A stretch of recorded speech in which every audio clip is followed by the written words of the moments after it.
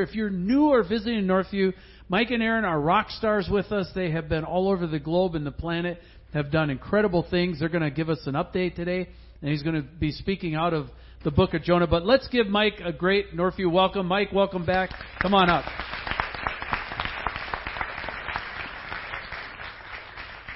Good morning. How are you? That's very sad. I'm Mike Pettengill, my lovely wife over there, Erin. We're not strangers to Northview, but if we're strangers to you, let me just tell you where we've been, where the Lord's had us. So about 10 years ago, we left for the mission field. We were in Honduras for 8 years in Central America, and we started a ministry there, and Northview was aggressively a part of that. Through support and prayer and very much involved in what we were doing. The Lord, my wife, who's a registered nurse, did medical mercy work, and I started the ministry there as church planting, and we built a seminary and a high school and a lot of mercy ministries based around a home for single teenage moms and street kids. And after 8 years, we left that ministry in the hands of about a dozen North American missionaries and about 30 Honduran nationals. And the Lord called us to Equatorial Guinea. And I know you all know exactly where that is, right? I didn't 4 years ago either. It's fine.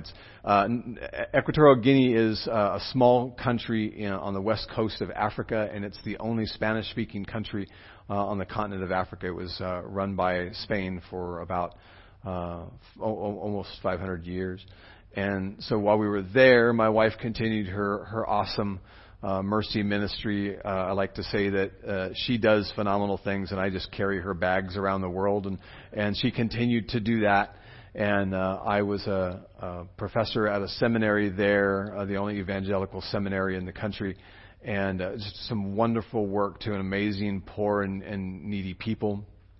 And then recently the Lord called us back to the West Coast where we're originally from. Our mission sending organization said, you're from the West Coast, you have a heart to disciple and mentor new missionaries, and we want to open a new office on the West Coast. And we'd hate to pull you off the mission field, but we'd like you to prayerfully consider moving back to the West Coast and training and preparing new missionaries. So we came back just 7 months ago. So our heart is really still, you can be in prayer for us. Our heart is still in Africa. Very hard living, but a wonderful ministry.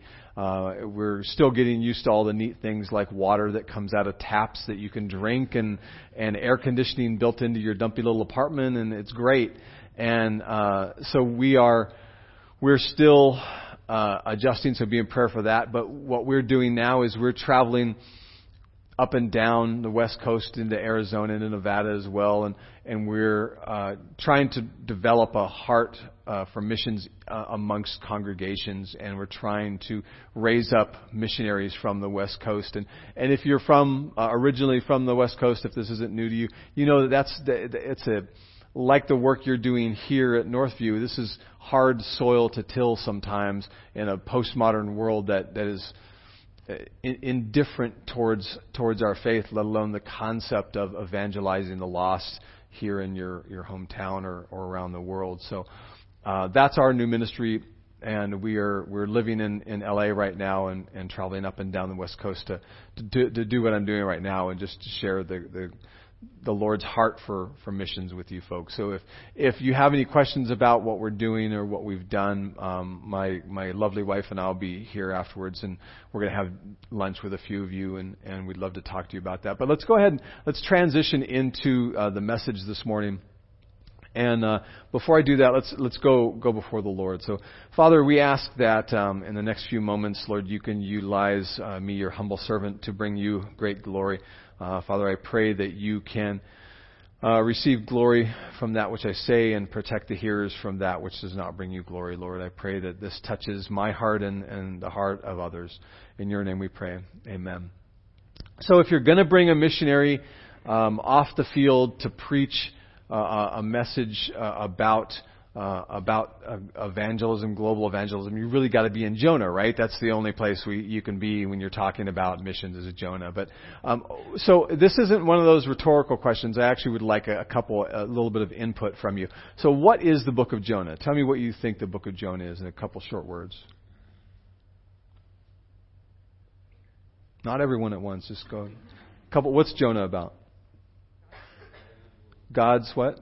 God's grace, evangelism, the whale, obedience, arguing with God. And those are all not wrong, and they're all wrong. Those are right. Yes, sir. Change of heart. Those are all great answers, and there are aspects of those in this. I want to argue that it's actually a book. It's not about a wayward prophet. It's not about a big old fish and a fun little worm. It's not about the lost people of Nineveh. It's about God. It's a book that tells us who God is and helps us understand who the Lord is, so that we can love Him and serve Him better, so that we can see Him more actively in our lives, and so that we can love the Lord for who He is and not who we want Him to be. So let's go ahead and dive into it. We're going to find there's a couple of things I want to point out before we even start. Is you'll find that a lot of commentators on the book of Jonah, both liberal, conservative, it doesn't matter where you fall on the spectrum, view this book as an allegory, as a fictional tale. And I actually want to park in the concept that I don't think it's an allegory. I don't think it's an untrue story that just tells us wonderful things about the Lord. I think it's historical. And so one of the proofs right off the bat is in 2 Kings. The book of 2 Kings references Jonah and his father as they are historical figures. And I have trust in the perfection of the word of the Lord, and that the Bible proves the Bible. And I also want to point out that the book of Jonah is actually very predominant in the New Testament as well. We'll get back to that in a second. But I don't want to rest on the fact that this is just some wonderful story. A lot of people look at the fun little fish and the cute little worm, and they put sackcloth on the animals and all these weird, how does a man breathe in water for 3 days? And it's got to be a fictional story. I think that if we can be comfortable in the fact that Jesus Christ was born of a virgin, and that He is the Son of God, and that He raised others and Himself from the dead, figuring out how a man breathed underwater for 3 days is really no big deal for the Lord. So I'm going to park in the fact that this is a very comfortable, factual, historical story. The other point that I want to point out right off the bat is that this is a really inside and outside of theology. This is a great literary story that people have evaluated the book of Jonah for its literary prowess, for the fact that it utilizes a lot of literary tools that were intended to really highlight some of the glory of the Lord in the book of Jonah. And we'll point out a couple of those to you. But the first one appears right in the beginning, and that the very first person to speak in the book of Jonah is the Lord. And feel free to go ahead and open the Bible in your paper or your electronic versions. I'm gonna really race through Jonah, and you can follow along. This is really going to be a survey of the book of Jonah, but focusing on chapter 2, verse 9. So the Lord opens up by speaking. The Lord also closes the book by speaking. So He's the Alpha and the Omega, the beginning and the end. He's the first and the last. He's the bookends of this tale. And the Lord speaks to Jonah, who's a prophet of Israel, and He says to Jonah, I want you to go to Nineveh, the great city, and preach against them. And Nineveh, we'll talk more about them in a second, but that's the capital of Assyria. And Jonah has a response to the Lord. It's not a verbal response, it's in his actions. He goes not to Nineveh, but in the direction of Tarshish. We're not really 100% sure where Tarshish is, but we know it's just in the wrong direction. This would be the equivalent of you sending Pastor Steve to go preach against the great city of Las Vegas, and he heads off to Alaska. He's just going in the wrong direction. He's got his own plan, his own agenda, and he's not willing to follow the Lord's. And that's where Jonah is. So it says in chapter 1 that Jonah goes down to the city of Joppa. And remember that word down, we're going to revisit it. It's not the last time we're going to see that word, and we'll talk more about it in a moment. But he goes down to Joppa. He gets on a merchant ship, and he pays the fare, and he heads in the direction of Tarshish. And so they're on the Mediterranean Sea, and they are,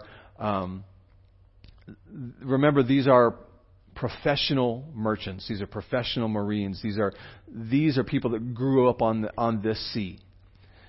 And it says the Lord sent a wind. So who sent that wind? The Lord did. God sent that wind. God is in control of this entire tale. And God sent a storm. God is in control of the storm.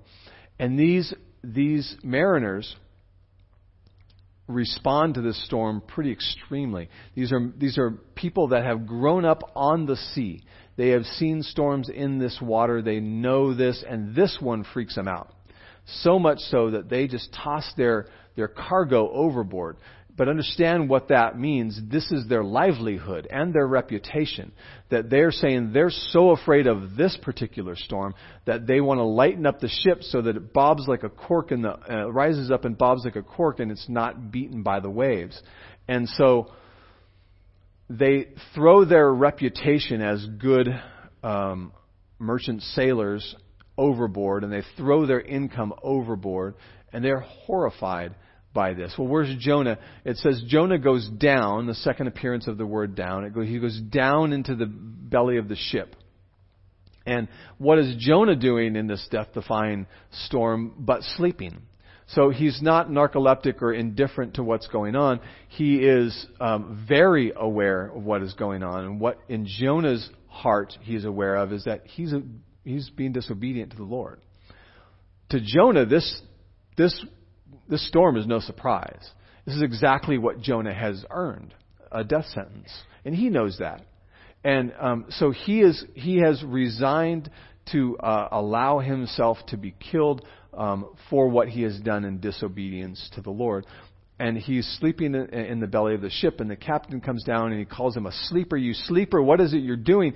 Get up and pray to your small g God like everyone else is doing. Go to the deck of the ship, and obviously this is such a storm that some small g God must have caused this, and pray to your God that this will end. So Jonah rises up to the deck of the ship, and you've got to imagine this cacophony of just vile worship of all these deities.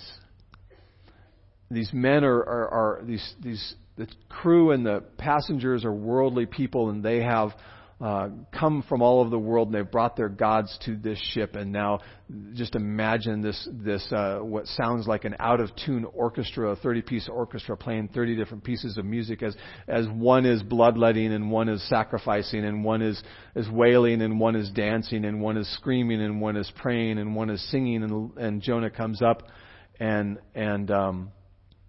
they decide, well, what we're going to do is we're going to cast lots, and we're going to figure out who is responsible, who has upset their small g God to the point that he has caused this great storm. And so they cast lots, and casting lots is throughout the Old Testament and the New Testament. It's a way that both pagans and followers of Yahweh have decided that this is how I will give my Lord a voice. I will ask him a question. He will respond by making the lots do what he wants to occur. Very common practice in the Old Testament. So they cast lots. This is the equivalent of modern day rolling the dice, and snake eyes falls on Jonah, and everyone looks at Jonah and they say, you did this. So it doesn't say that God controlled the lots, but I think we're pretty comfortable. We can say that God is in control here. God has got everyone's focus on Jonah. And they say, who are you? Where are you from? What's your job? What is it you've done? And Jonah has this great opportunity. think of it, he's a prophet of the Lord, and people have given him the opportunity to talk about Yahweh, but he's not so excited. This is like you're in the line at the coffee shop, and some just random person behind you taps you on the shoulder and says, "Boy, I've been wondering about eternity and what is life all about, and I'm so lost, and I just can't. There's got to be something greater. What do you think about that?" You're like, "Oh, well, softball pitch on evangelism. I better take this up." And Jonah gets a softball pitch to talk about Yahweh, and he says, I am a Hebrew, which is a derogatory term, and I'm a follower of the God that's created this storm. And he talks about himself. He doesn't glorify the Lord. And he says, not for the last time in this book, but I have to die. If you want to survive, you've got to kill me. This is the only way. I've got to go overboard. This is my fault. And for you to live, I've got to go overboard. And they don't want to do this because they know that the retribution of the God that could create a storm like this has got to be great. And they don't want to harm one of his servants. And Jonah convinces them, and they toss him overboard. And when Jonah's no longer on the ship, then it says the men turn to the Lord, and they pray to the Lord, and they sacrifice to the Lord, and they become believers in Yahweh when Jonah's not even around. So God does all this great work with these sailors who we're going to see in heaven as our brothers and sisters when there's no prophet around. And so then it says God sends a big fish. So who sent the big fish? God sent the big fish. God is in control. God is the one controlling the story from the beginning to the end. This is a story about how God is sovereign. And so this big fish comes and it swallows up Jonah. And this is another part of the tale that has caused a lot of commentators to say, well, this must be fanciful. This must be a fictitious story because, as we know, a big fish breathes by sucking the oxygen out of water that's inside of its body, and the inside of a fish is full of water. How's a man supposed to breathe? I think that a God that can be born of a virgin and raise himself and others from the dead can figure out how to make a guy breathe underwater. So again, if that's something that turns you off on this story, there's no pun, well, big pun intended, bigger fish to fry on this. And so it says right off the bat, it gives away our punchline. It says Jonah is inside the fish for 3 days and 3 nights. But we don't get to see that first 2 days, 23 hours, and 55 minutes. We see the last snippet here. And you got to imagine that Jonah is wailing and crying and beating on the side of the fish, and he's having his come to Yahweh moment, and we see the final prayer where Jonah finally gets to the point where he needs to get. He says for the third time, he says, I was going down into the ocean. So he went down into Joppa, down the city of Joppa, down into the belly of the ship, and then down into the ocean. This is a down, down, down. It's another literary tool that the writer is using to show us the distance from, not from God, but the distance from God's glory and the distance from obedience to God. As Jonah goes further into the story, his disobedience becomes greater, and his separation and his emotions go down, down, down. And so he goes down into the ocean, and it says that he went down into the roots of the mountains, where the mountains touch the floor of the ocean, and the grass wrapped around his head. That's the seaweed, and that's where you found me. I was at my depths, and you saved me. I was at my, and not just physically, but spiritually. I was at my depths, and you saved me. And then we get to the heart of this passage, and again, it's another literary tool in that we're in chapter 2, verse 9, and that is numerically, physically, geographically the center of this book, and it's like the tip of the mountain. So at chapter 1, verse 1, Jonah was here, and now he's making this pathway to the Lord, and it crescendos at chapter 2, verse 9, and from this point, unfortunately, it continues to go down, and he gains greater distance from the Lord. But it's another literary tool that peaks here at the key verse of this book, which is chapter 2, verse 9, which, as Jonah speaking, says, "But I, with the voice of thanksgiving, will sacrifice to you, Yahweh. What I have vowed, I will pay. Salvation belongs to the Lord." And so Jonah is acknowledging what he knew to be true all along was that salvation does not belong to Jonah. Salvation belongs to God. And that God is going to save who God is going to save. And we're going to talk more about why Jonah doesn't really care for the people of Nineveh in a moment. But he is acknowledging this salvation has nothing to do with me. It has nothing to do with you, Pastor Steve, or myself. It has to do with the Lord. Salvation is of the Lord. You can be as like myself, a terrible, awful missionary, or a terrible, awful preacher, or a terrible, awful evangelist, and the Lord will use you. That if you are obedient and you follow the Lord, salvation belongs to the Lord, and He will do. He's proven throughout Scripture He will do astonishing things through some pretty lame characters. Moses was a murderer, and David couldn't keep his hands off of his neighbors, and Paul was a persecutor of Christians, and God did astonishing things through them because salvation is of the Lord. And Jonah knows this, but acknowledges it here for the first time. And so what does this tells us as the reader of the story, that salvation is of the Lord. Salvation is in the hands of God. He controls all of this. So we move on, and this is one of my favorite parts of this entire book, where it says, and you can look in chapter 2, verse 10, it says, God spoke to the fish, and the fish vomited Jonah up onto dry land. So this dumb, obedient animal that does whatever God tells it to do, hears the word of the Lord in its little fishy ears, and then it vomits Jonah onto dry land. And so it doesn't say that God spoke to the fish, and then the little fishy opened his mouth, and Jonah swam out and patted him on his little fishy nose, and then he swam onto the beach. It doesn't say that the fish went up to dry land and opened its mouth, and Jonah walked out and waved goodbye, and the little fish has a little flipper and waved goodbye. And it says God spoke to the fish, and the fish vomited Jonah onto dry land. So my wife, the registered nurse, helped explain to me that what vomiting really is. And I know it's not cool to talk about vomit in front of the church, but has anyone here ever had a really good time vomiting? Is it a good experience? Something you kind of tell your friends about, a great time, right? It is vomiting, according to my wife, the nurse. Vomiting is when the body expels from within itself that which offends it. A virus or poison or something like that. And in this case, the obedient servant of the Lord is vomiting out the disobedient servant of the Lord. And I like to think that it's kind of God putting an emphasis, an exclamation point on this and saying, Jonah, in case you were wondering who's in control, blah, it's me. And so Jonah lands on the beach.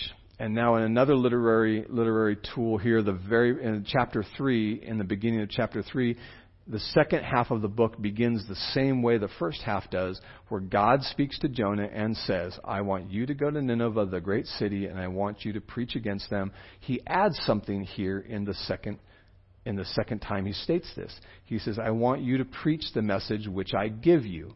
Okay, this is not the equivalent of when my now beautiful 21-year-old daughter was 6 years old, and I was trying to convince her to clean her room. And I said, sweetheart, go clean your room. Okay, Daddy, I'll get right to it.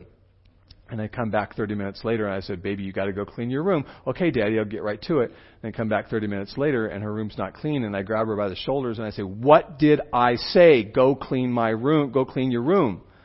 This is not that. This is not God saying, go to the great city of Nineveh and preach against them, and just preach the message I give you, you goon. This is not that.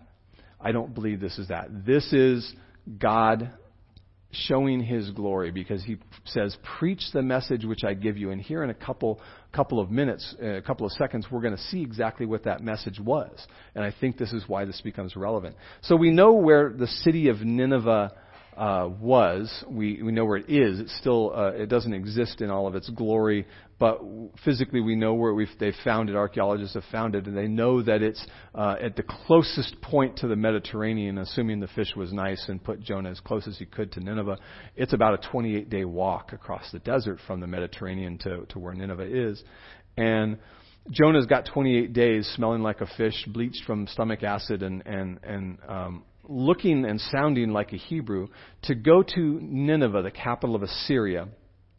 And Assyria, at this time in history, is near its peak in its prowess, and Israel is near its peak in its prowess, and they're arch enemies. God uses Assyria to correct and re-guide his elect, Israel, into where he wants them to be. And Assyria does this in a very Assyrian way. It's not just kind of nice redirecting or nice conquering or nice defeating. They are pretty vile people.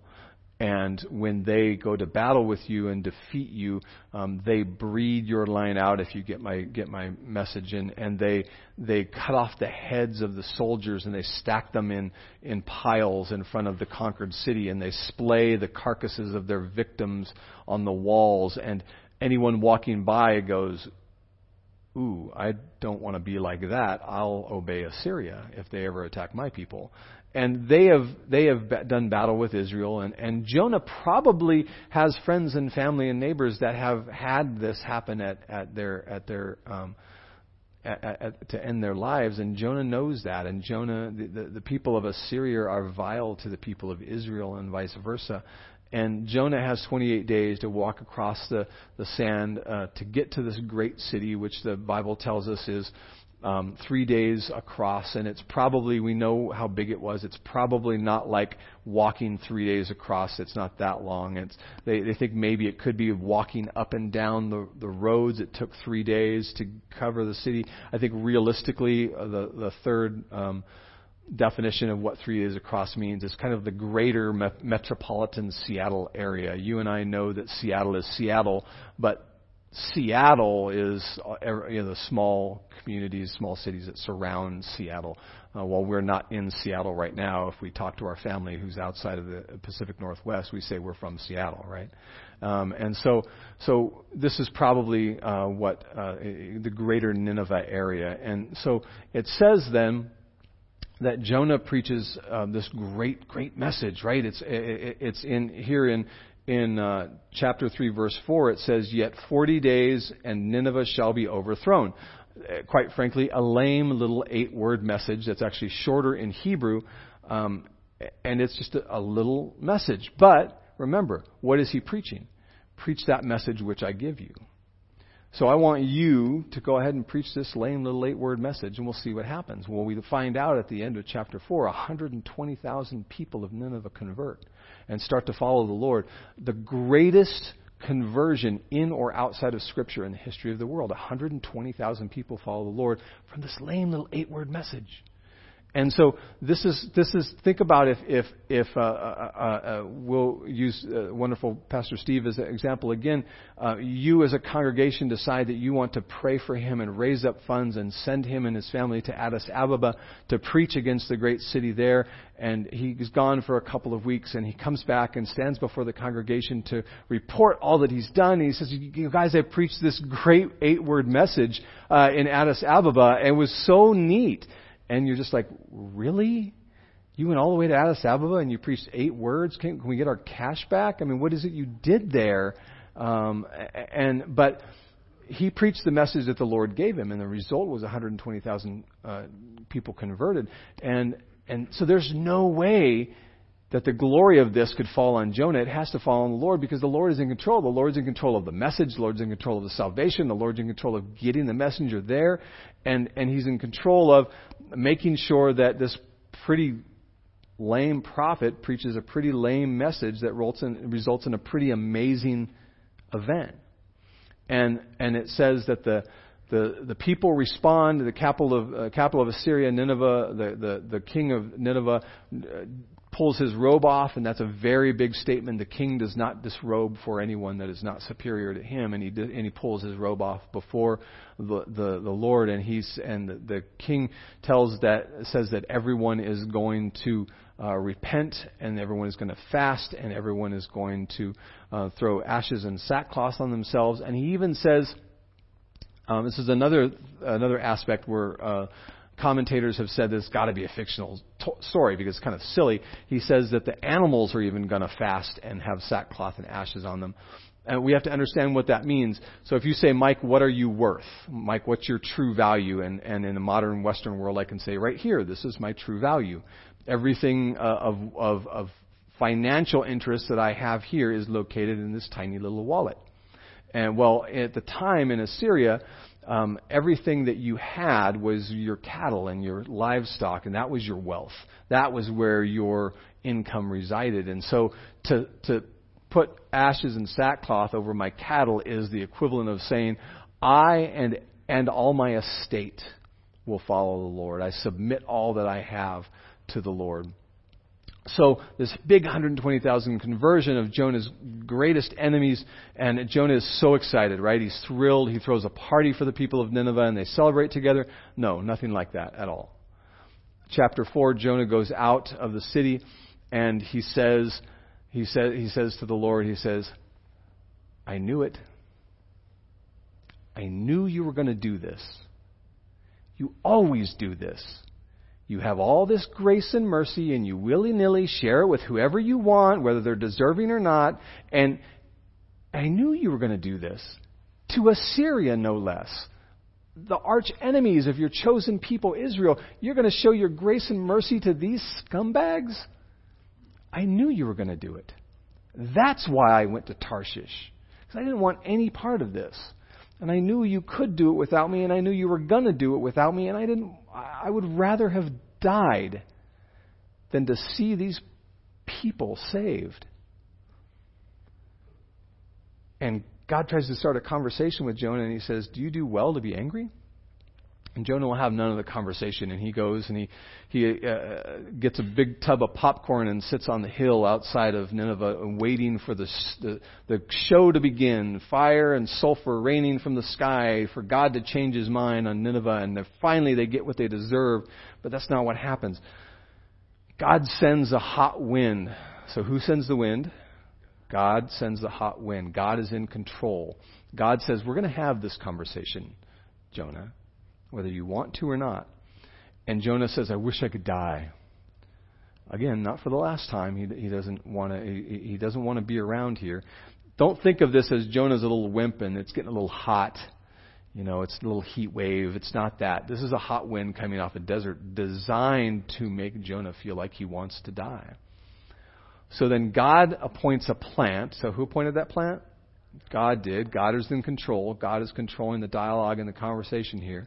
And he appoints the plant, and the plant grows abnormally fast overnight, provides a shade for Jonah, and Jonah says, finally I get relief. And God says, we still haven't had that conversation yet, Jonah. So God sends a worm. Who sent the worm? God sent the worm. God's in control. God controls the dialogue and the conversation.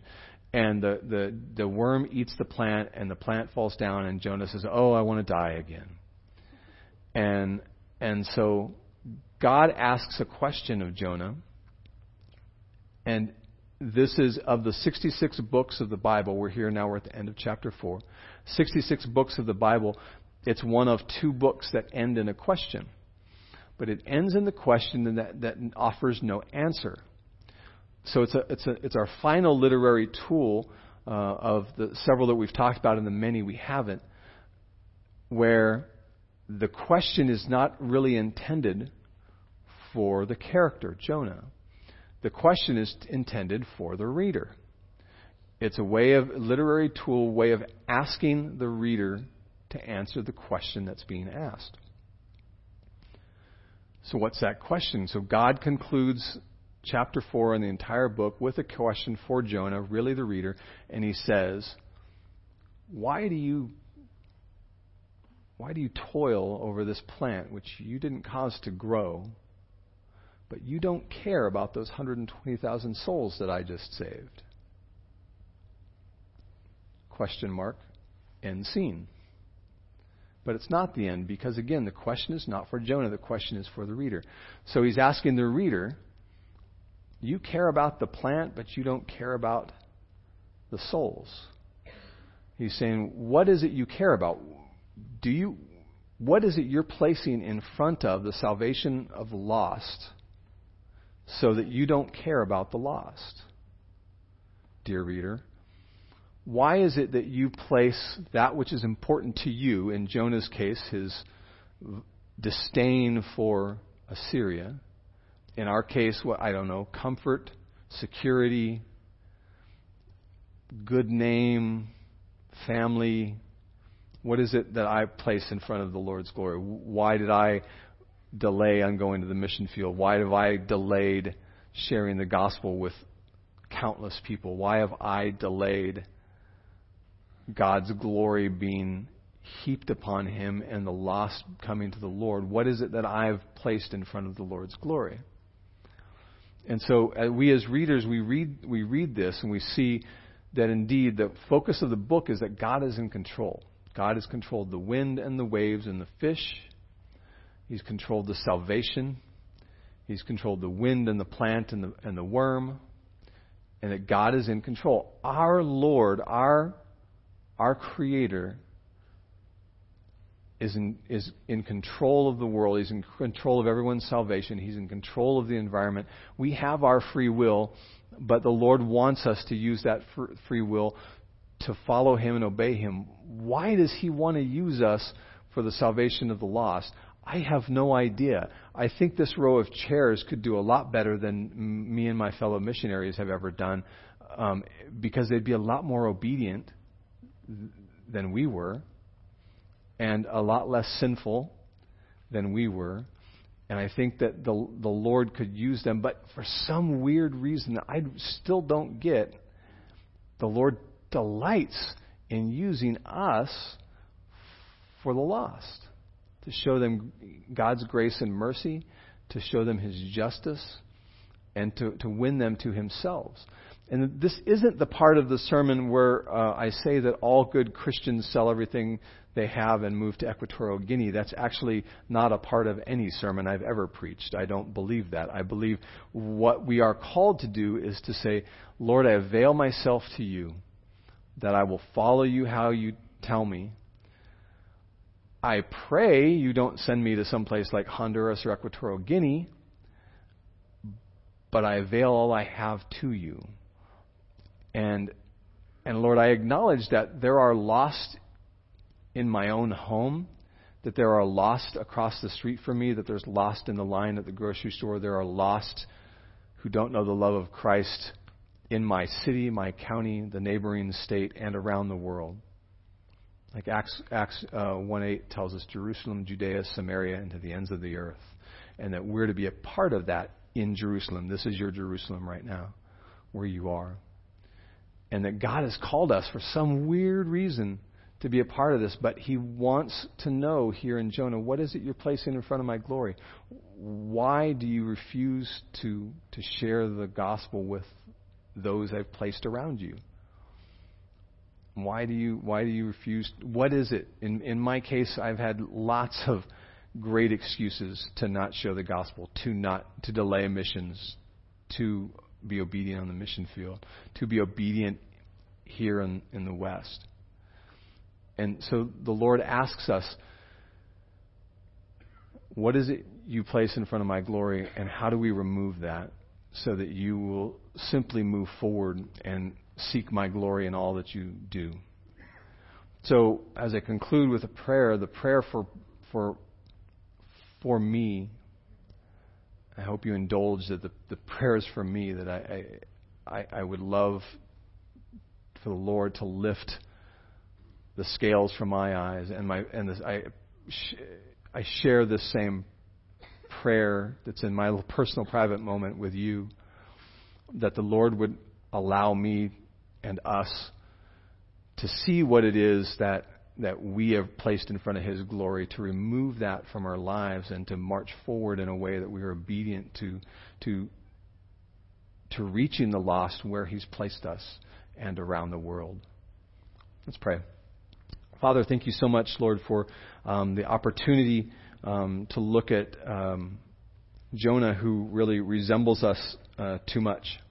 Lord, thank you for the question, what is it that, Lord, that I place in front of your glory? Lord, I pray that you help remove that from my heart. Lord, I pray that everyone in this room can experience seeing your glory to be spread around the globe, starting here in our Jerusalem and going to our Judea and Samaria and to the ends of the earth. And Lord, please use us for your glory in that manner. In your perfect name we pray. Amen. Amen.